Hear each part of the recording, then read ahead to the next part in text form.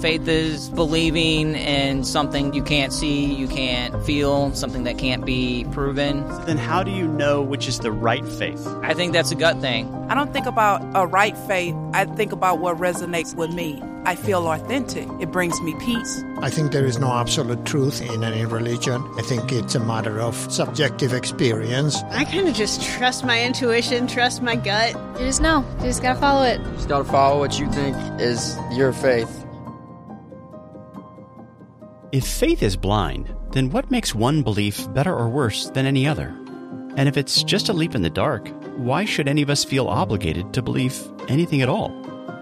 My name is Shane Rosenthal. I was raised in a Jewish home, but became an atheist at a very young age. Later, as I began to question things, I ended up losing faith in my atheism and converted to Christianity. Since that time, I've never stopped asking questions, and I've spoken with authors and scholars from all over the world in order to explore the beliefs and ideas that shape our lives.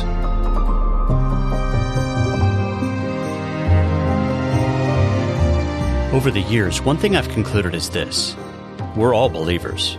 But because there are so many conflicting ideas and worldviews out there, we just can't all be right. So how do we find the truth? On this podcast, we'll start by asking questions.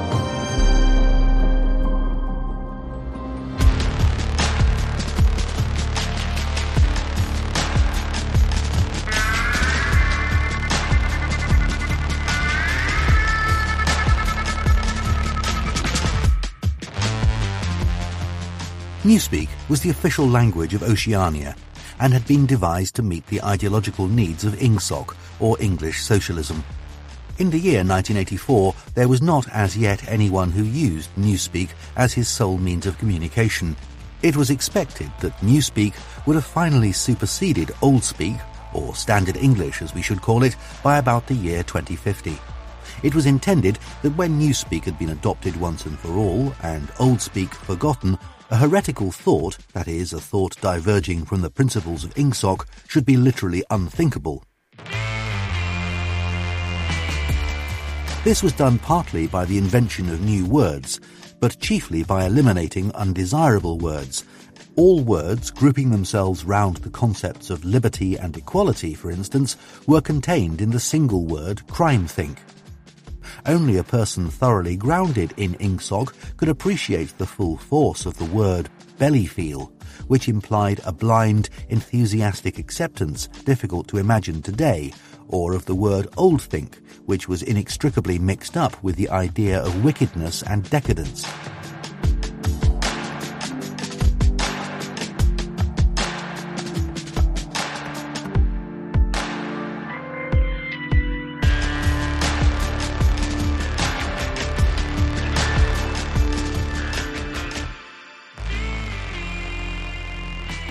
Hey there, welcome to another episode of the Humble Skeptic Podcast.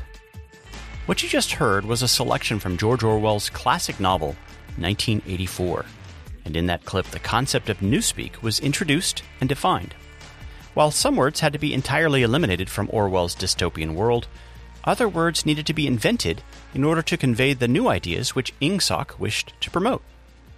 Among the list of the newly invented terms authorized for public use in Oceania was this word belly-feel.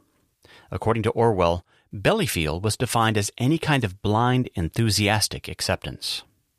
Now, this happens to be relevant to the question I'll be investigating on this episode. Though the word belly-feel isn't currently in wide use today, though perhaps this may change by the year 2050, the concept it conveys is actually rather popular. To give an example of this from the world of pop culture, I'd like you to listen to this audio clip from the inaugural episode of The Colbert Report, which featured the then faux conservative commentator, Stephen Colbert. You're looking at a straight shooter, America. I tell it like it is. I calls them like I sees them. I will speak to you in plain, simple English. And that brings us to tonight's word. Truthiness. Now, I'm sure some of the word police, the wordinistas over at Webster's, are going to say, hey, that's not a word. Well, anybody who knows me know that I'm no fan of dictionaries or reference books. They're elitist, constantly telling us what is or isn't true or what did or didn't happen. Who's Britannica to tell me the Panama Canal was finished in 1914? If I want to say it happened in 1941, that's my right. I don't trust books. They're all fact, no heart. And that's exactly what's pulling our country apart today. We are divided between those who think with their head and those who know with their heart. Because that's where the truth comes from, ladies and gentlemen. The gut. Do you know you have more nerve endings in your stomach than in your head? Look it up. Now, somebody's gonna say, I did look that up and it's wrong. Well, mister, that's because you looked it up in a book. Next time, try looking it up in your gut. I did. And my gut tells me that's how our nervous system works. Now, I know some of you may not trust your gut yet, but with my help, you will. The truthiness is, anyone can read the news to you. I promise to feel the news at you.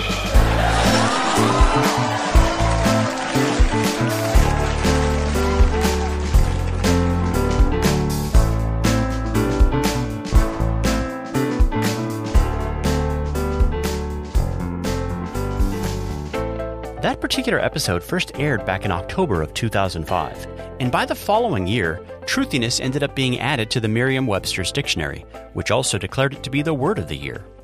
Here's the way this dictionary ended up defining truthiness. Quote, a truthful or seemingly truthful quality that is claimed for something, not because of supporting facts or evidence, but because of a feeling that it's true, or a desire for it to be true.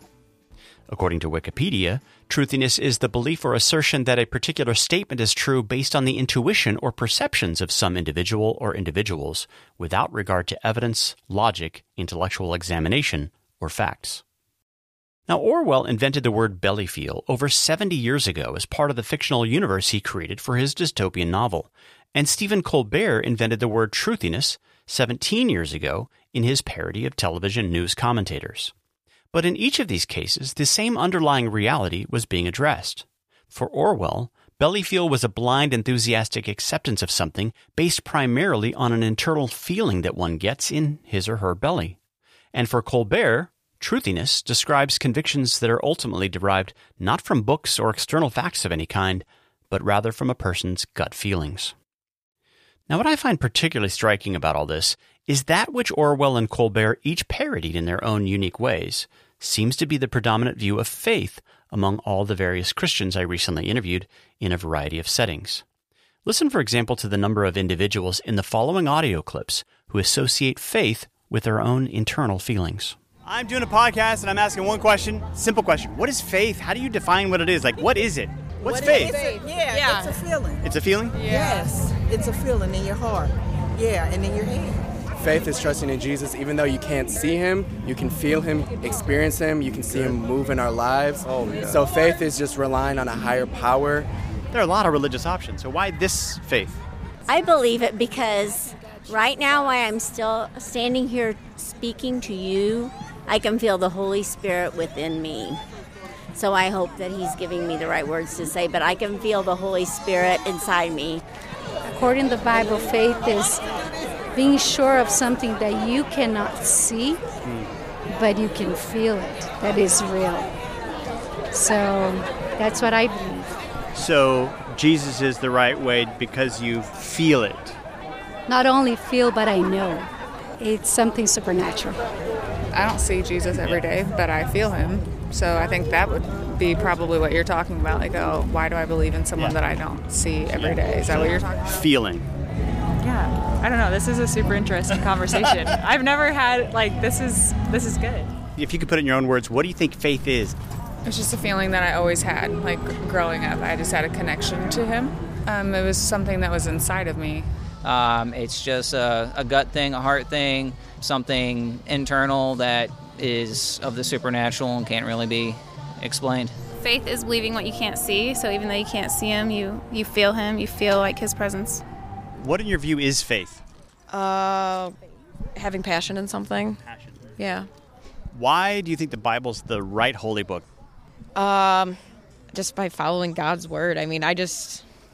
Try it, you like it kind of thing? Yeah.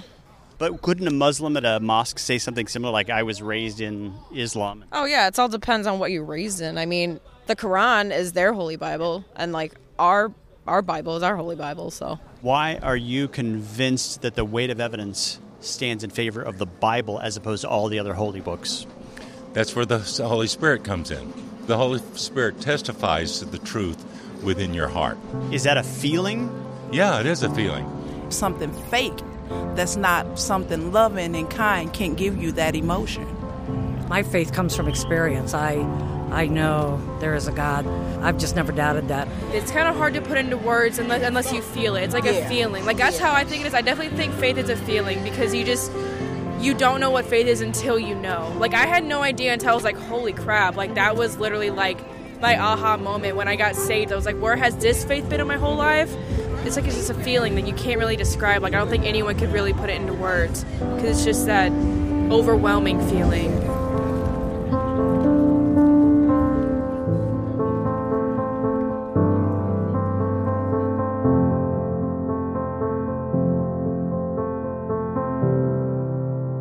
As I mentioned in previous episodes, the overwhelming majority of the Christians I interviewed over the past few months expressed the view that faith is a kind of blind leap. But as it turns out, most of these same individuals also affirmed the idea that faith is somehow related to our feelings. But is this really the case? Does the Bible support this view? Is faith a feeling?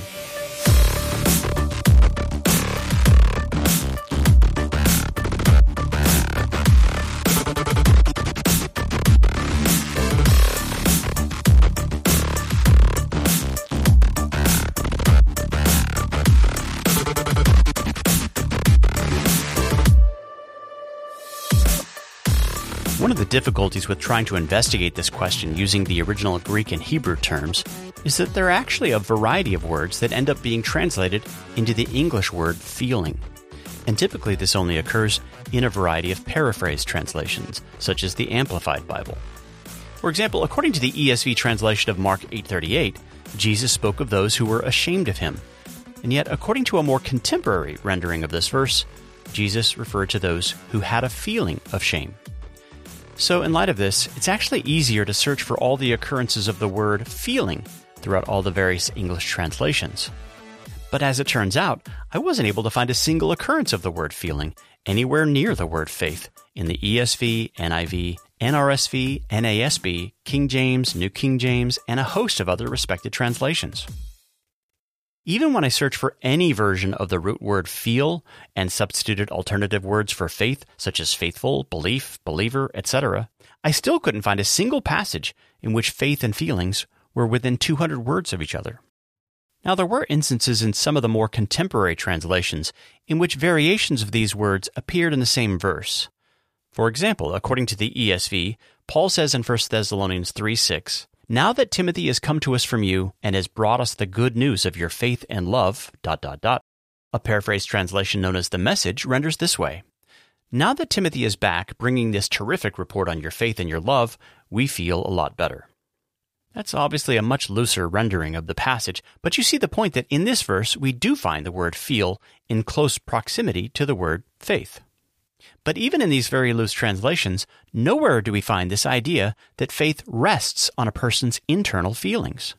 In fact, the only passage I could find that actually comes close to this is a rendering of a verse we mentioned on the last episode from John chapter 20. This is the scene in which Jesus appears to doubting Thomas, and according to a translation by Richard Weymouth, Jesus says, "Bring your finger here and feel my hands. Bring your hand and put it into my side. Do not be ready to disbelieve, but to believe." It's clear that in this passage, faith doesn't end up coming as a result of some kind of internal gut feeling. Rather, for Thomas, it came as the result of seeing Jesus with his eyes, hearing him with his ears, and touching him with his hands. In other words, Thomas responded to visible and tangible facts related to the external world, rather than to his own inner feelings. Now, as it happens, there are a few scriptural passages outside of the Christian religion which lend support to this idea that faith is sometimes confirmed by internal feelings. The most famous, of course, is the Mormon claim that true believers experience a burning in their bosom. This language has its source in a revelation that Joseph Smith gave back in April of 1829, and which can be found in a portion of the Mormon scriptures known as Doctrine and Covenants. In sections 7 and 9 of this revelation, God reportedly says, quote, "Cast your mind upon the night that you cried to me in your heart, that you might know concerning the truth of these things. Did I not speak peace to your mind concerning the matter? What greater witness can you have than from God? Behold, I say unto you, that you must study it out in your mind. Then you must ask me if it be right. And if it is right, I will cause that your bosom shall burn within you. Therefore you shall feel that it is right. But if it be not right, you shall have no such feelings." You see, according to Joseph Smith, God confirms the truth of his own latter-day revelations through internal means, specifically through an experience of peace or through the burning one feels in his or her bosom. Now, of course, some could say that both of these ideas also appear in the Bible. In various places, Jesus promises to give his followers peace, and in Luke 24, the two disciples on the road to Emmaus did experience warm feelings in their hearts as the resurrected Jesus opened up the scriptures to them. But of course, it should be pointed out that experiences of this kind are never presented as the justification for belief itself. In fact, later in Luke 24, Jesus appeared to all the disciples and said, quote, "Why do doubts arise in your hearts? See my hands and my feet, that it is I myself? Touch me and see, for a spirit does not have flesh and bones as you see that I have."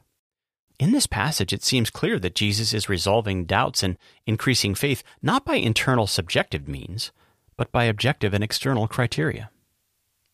Now, there does happen to be a verse in the Quran that is somewhat similar to the Mormon doctrine of the burning in the bosom. According to one translation, the passage I'm referring to says this, quote, "Believers are those who, when Allah is mentioned, feel a tremor in their heart, and when his revelations are recited, find their faith strengthened." And as I mentioned on a previous episode, when Muhammad himself requested external signs to confirm the inspired nature of his revelations, Allah simply instructed the prophet to say, quote, "I am but a public preacher. Is it not enough that we have given the book that is recited to them?" In 1995, a man by the name of Neil Donald Walsh published a book titled Conversations with God, in which he claimed that God had actually communicated with him directly. Listen, for example, to this selection from an audio edition of the book, in which Ed Asner plays the part of God.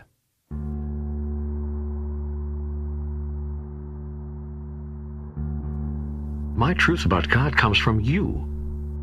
Who said so? Ministers, rabbis, priests, books, the Bible, for heaven's sake. Those are not authoritative sources. Then what is? Listen to your feelings. Listen to your highest thoughts. Listen to your experience. Whenever any of these differ from what you've been told by your teachers or read in your books, forget the words. Words are the least reliable purveyor of truth.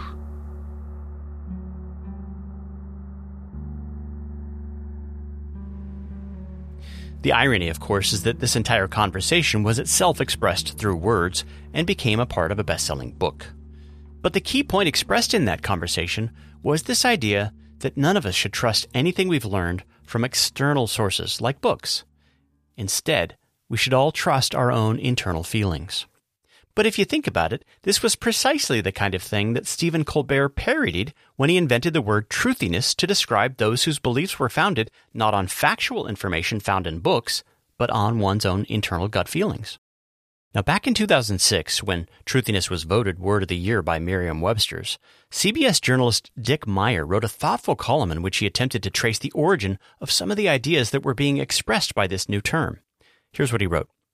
Truthiness actually has a long philosophical pedigree. It's called emotivism, a term resurrected by Scottish philosopher Alistair MacIntyre, who defines it this way, quote, "Emotivism is the doctrine that all evaluative judgments, and more specifically all moral judgments, are nothing but expressions of preference, attitude, or feeling. In this view, there is no difference between saying the death penalty is wrong and I don't like the death penalty. Truth today is just what you feel. For deep and serious truth-tellers, truth is what they feel strongly. In today's civic climate," Meyer continues, "you can pick the facts and concepts you wish to be true. Indeed, personally picking what truth to believe in is assumed to be a basic right, the very thing individuals ought to do if they are making their own authentic choices." In his 2014 book, God in the Whirlwind, David Wells observed that in our day, a person's own interior reality is all that counts, and it is untouched by any obligation to community or understanding from the past, or even by the intrusions of God from the outside.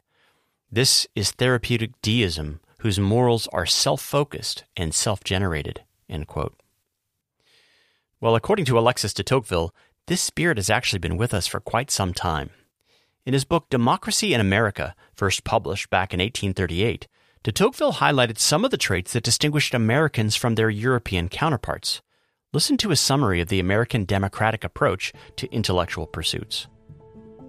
To escape from imposed systems, to treat tradition as valuable for information only, and to accept existing facts as no more useful than a sketch to show how things could be done differently, to seek by themselves and in themselves for the only reason for things, looking to results without getting entangled in the means toward them. Such are the principal characteristics of what I would call the American philosophical method.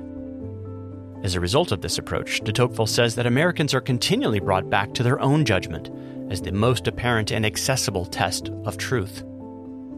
Americans, he says, have needed no books to teach them philosophic method, having found it in themselves.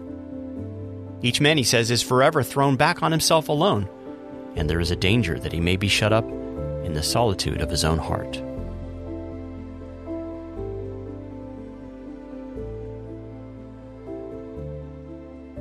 According to David Wells, over time, the new therapeutic preoccupations of the me generation would, of course, seep into the church, although in less glaring and more sanitized versions.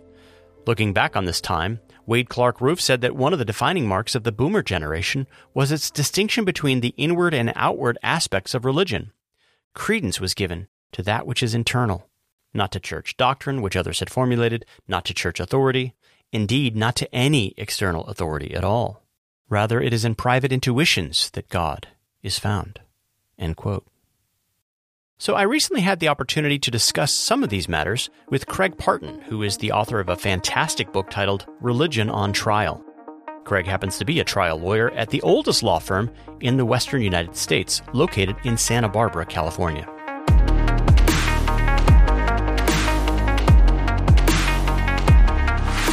I went to law school at Hastings and San Francisco University, California, and then took a job at the firm that I'm at now. I've never practiced anywhere else. I have a wide-ranging litigation practice. I'm chairman of the department here and litigate all kinds of cases.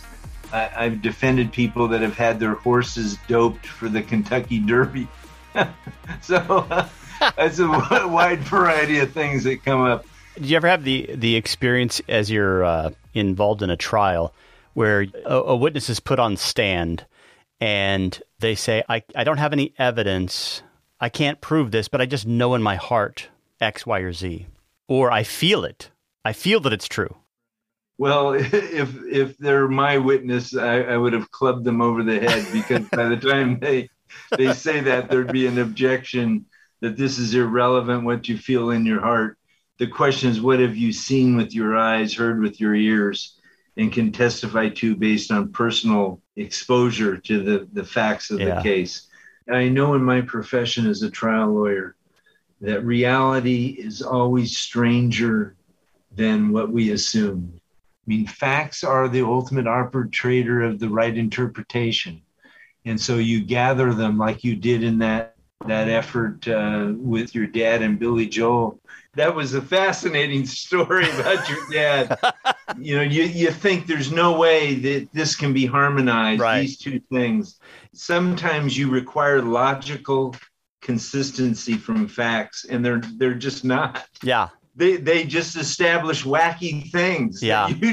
And you've got to go with them. I just heard an interview with Christian Smith where he was saying something to that effect. Like he's a sociologist, and he was saying how part of the problem is that we assume people are always going to be rational. It's like, right. Well, yeah, that's a basic assumption I have, and I shouldn't have that assumption. Right, exactly. And facts lead you on wild chases sometimes. And that's right. Because you had some situations there where it looked really contradictory at points. Yeah. Like those are never going to be resolved. Yeah.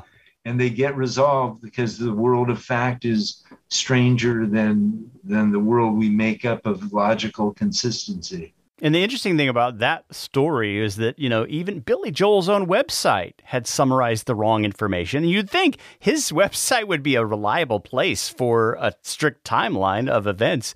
And when I found out that actually they got it wrong, that was like, oh, okay, that can happen. But the only way to really get there is to keep pulling on the threads. Right. And it's things that look like they're contradictory. When you get into the fine grain and really do your homework on them, you find out that facts stand by themselves. And you don't throw away a fact and disregard one when trying to determine whether religion is correct or not. You accept and go with what the facts say, and you develop an interpretation that fits the facts. You've got to have a content that you're speaking to. Rather than a conviction. Some of the greatest liars in the world are absolutely convinced that they're telling the truth. Well, and everyone believes deep in their heart that their religion of choice is the right way. That's their worldview. That's their operating assumption. Right. So they believe it deeply, but they can't all be right, right? They can't all be right. And it's really an issue of logical inconsistency amongst the world's religions. And we would do well to prod and question people in terms of how they know their religion is true, rather than they just know it is because it's changed their life. Mm-hmm. Well, a lot of crazy stuff can change your life. That's right. You go on television and hear some of the advertisements for stuff, and you think these people are sincere that this has worked and changed their life, but it's based on some pretty wacky principles. Same with world religions. They can't all be right. They could all be wrong. I mean, we have to open ourselves up to that. That's right. And here in Santa Barbara, honestly, I think we have 100,000 people. We have 100,000 religions. That kind of reminds me of that line from Robert Bella and his colleagues in his book, that wonderful book in the mid-'80s, Habits of the Heart. Yeah. They speak about this one nurse by the name of Sheila who described her own faith as Sheilaism. And as they talked with her, she says, "I'm not a religious fanatic. I can't remember the last time I went to church. My faith has carried me a long way. It's Sheilaism, just my own little voice." And then the authors go on to write that, this suggests the logical possibility of over 220 million American religions, one for each one of us. Yes. And I think that fundamentally is human nature. We all want to ultimately justify what we do. And we're looking for some system that'll justify us. That's a great point. Christianity comes around and says, very sorry to give you this news. First, there's some very bad news. You by yourself is a very, very bad source of authority. Yeah. There is a God and you are not he. Yeah, exactly. Hate to be the bearer of bad news. Yeah. But there's a whole different way of looking at this. And central to these questions is how you determine which religion is true. The discussions you hear nowadays is your comment, the Sheilaism. I feel it in my heart. It works for me. I hold it privately. And let's not question whether factually I might be up a creek without a paddle. Let me just pause this conversation for a moment to recommend that if you've never read Habits of the Heart by Robert Bella and his colleagues, I highly recommend that you order a copy through the link I've provided in the show notes section of this episode. You'll also find a link to a lecture that Robert Bella gave not long after the book was first published, and in that talk he elaborated on the point about Sheilaism, saying, quote, "The case of Sheila isn't confined to people who haven't been to church in a long time. On the basis of our interviews and a great deal of other data, I think we can say that many people sitting in the pews of Protestant and even Catholic churches are Sheilaists who feel that religion is essentially a private matter and that there is no particular constraint on them placed by the historic church or even by the Bible." The point Bella seemed to be making there was that the kind of narcissistic spirituality that Sheila Larson personified so well for us isn't merely something that's happening out there in the world at large. Rather, he's saying that it's actually happening everywhere, including within the walls of many Protestant and Catholic churches. Okay, back to my conversation with Craig Parton. Many people, you say, claim to arrive at the truth through their own subjective religious experiences. What do you think is wrong with this approach? There's as many subjective experiences as there are people in the world. Mm-hmm. But worldviews are not things that you just tinker with in your study, and they're removed from real life. They demand responses from you, and a lifestyle from you, and decisions from you. And Christian Science is what my experiences with. That was so destructive in our family in terms of just the ability to understand reality. Living in a world where you deny the existence of evil and illness. So you never go to I didn't go to a doctor till I was 20. Wow. And, the destructive impact of a worldview that has lifestyle choices associated with it. This is real life, rubber soul kinds of stuff. But just trying out a religion has psychological, moral, physical consequences because they ask you to commit to them with your whole person.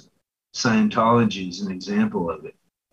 You get in there and get going on their system and go through an audit.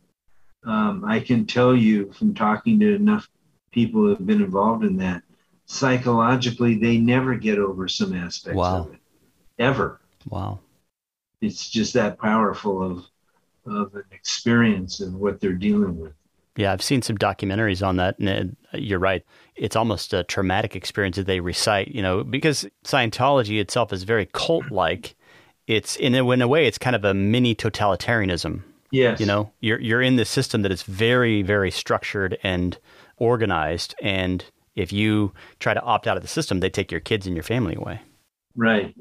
So worldviews are to be avoided until you can check them out. This again goes to what evidence is there that I should start with you? You have a holy book, you have an authority. Well, welcome to the club. Christianity has the Bible. Muslims have the Quran, the Book of Mormon for Mormons, Mary Baker Eddy's Science and Health Key to the Scriptures for Christian Scientists.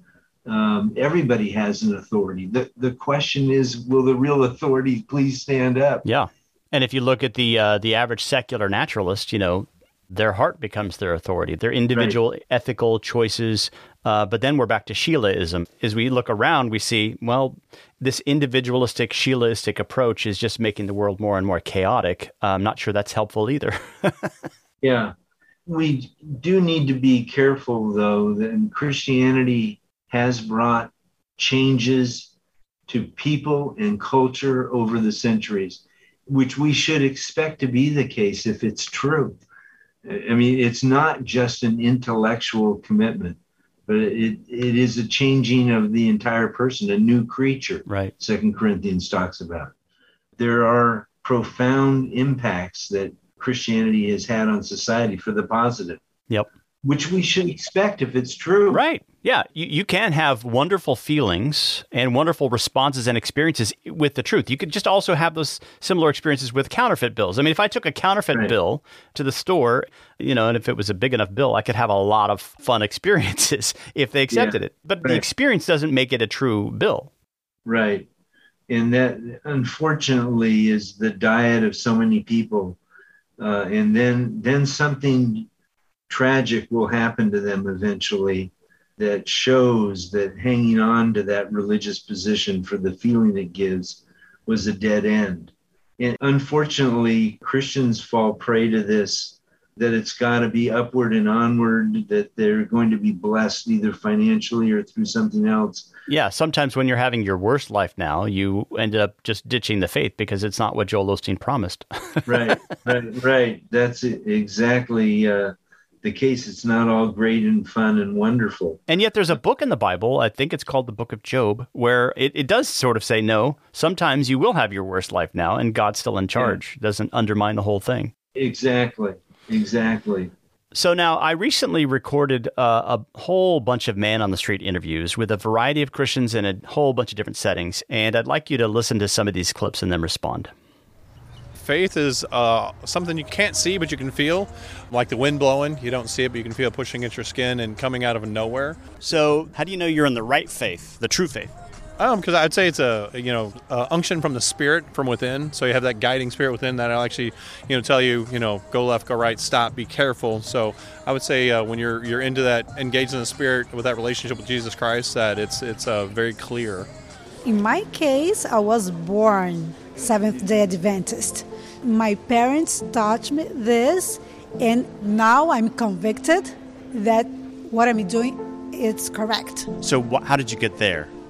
It was the personal experience with God. There are a lot of different faiths. A lot of people believe in a lot of different things. So why do you believe the Bible and in Jesus, and what convinced you that it's true? Because he is faithful, because we pray and he answers our prayers, and there's no question about it, Chess, that he is who he says he is. I kind of just trust my intuition, trust my gut, just that it's right. It's the right way. And so far, I haven't been wrong.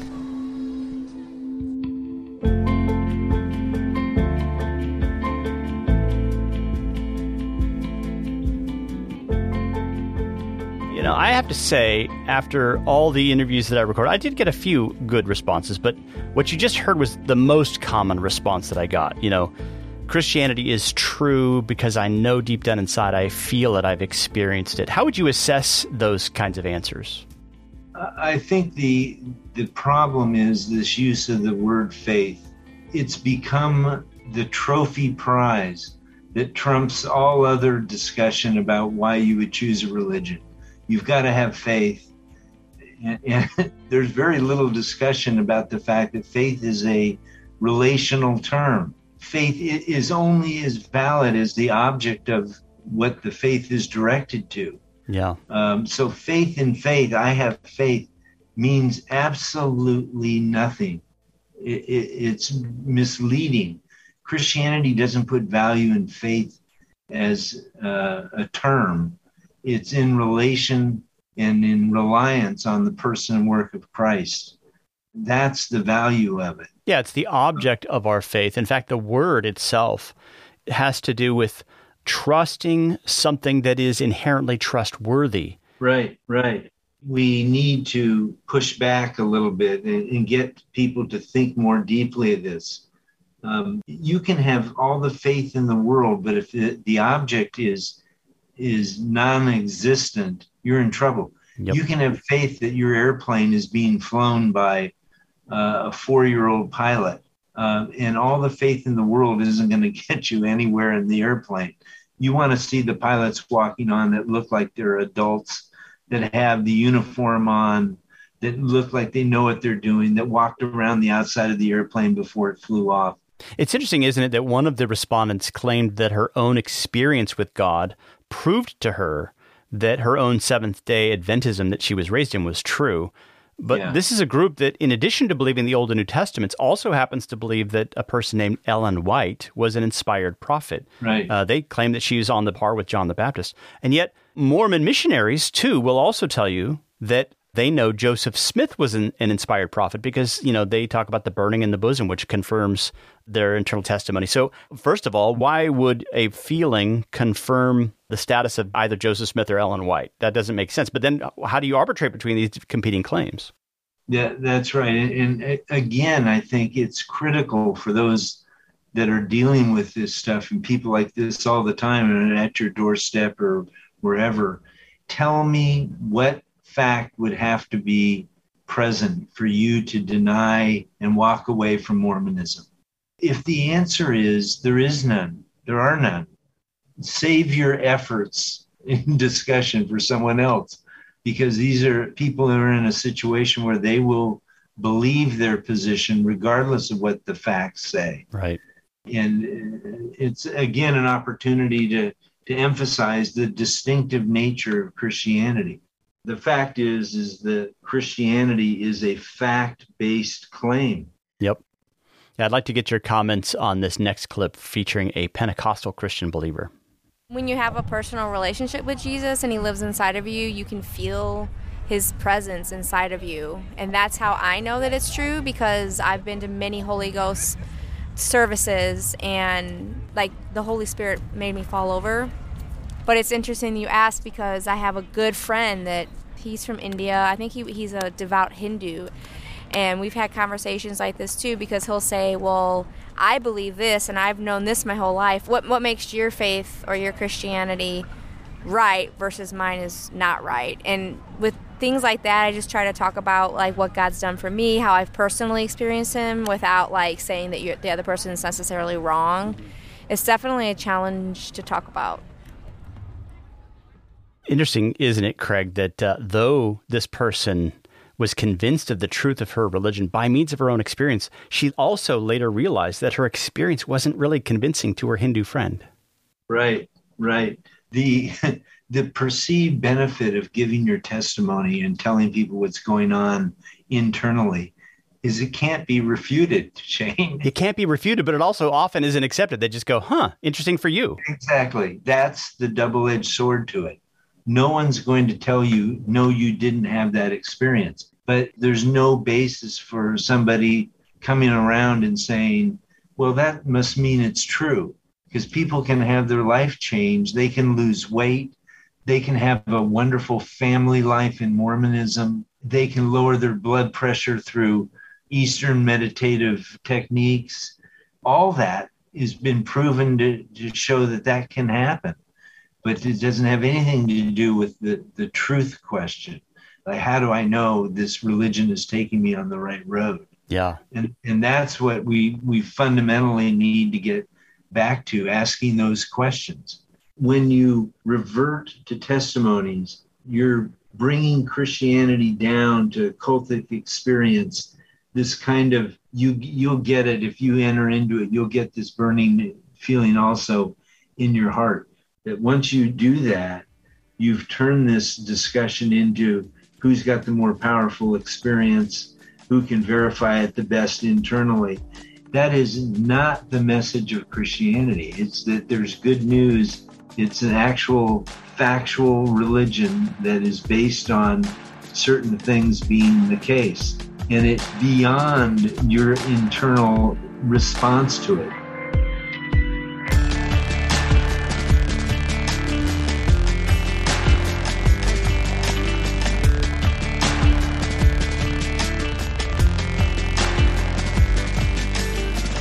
Well, thanks for joining me for this edition of the Humble Skeptic Podcast. For more information, head to humbleskeptic.com. That's humbleskeptic.com. As always, if you're a fan of the show, please share it with friends and family members and consider writing a positive review via the Apple Podcast app or your favorite podcast portal. This program is now available via Spotify, Google Podcasts, iHeartRadio, and many other places, so be sure to let others know about that as well. A quick thanks to those of you who've helped support this program by putting something in the tip jar or by subscribing through Substack. It's a little daunting to step out on your own and to create something new, and your gifts have helped out a great deal. Thanks so much, and I'll look forward to being with you again next time on the Humble Skeptic Podcast as we explore the beliefs and ideas that shape our lives.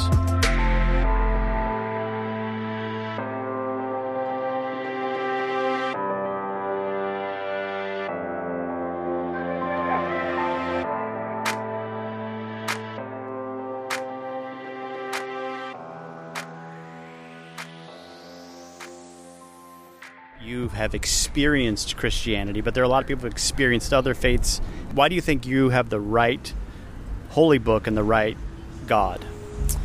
That's a very good question, yeah. And it's not like I've sheltered myself and had only Christian friends. Like, I've had, atheistic friends, agnostic friends. I've had, just people from the LGBTQ plus community, just being friends with them, even Muslims, Buddhists. My own mom grew up in a Buddhist family. Pretty sure my grandma, her mom, is still Buddhist.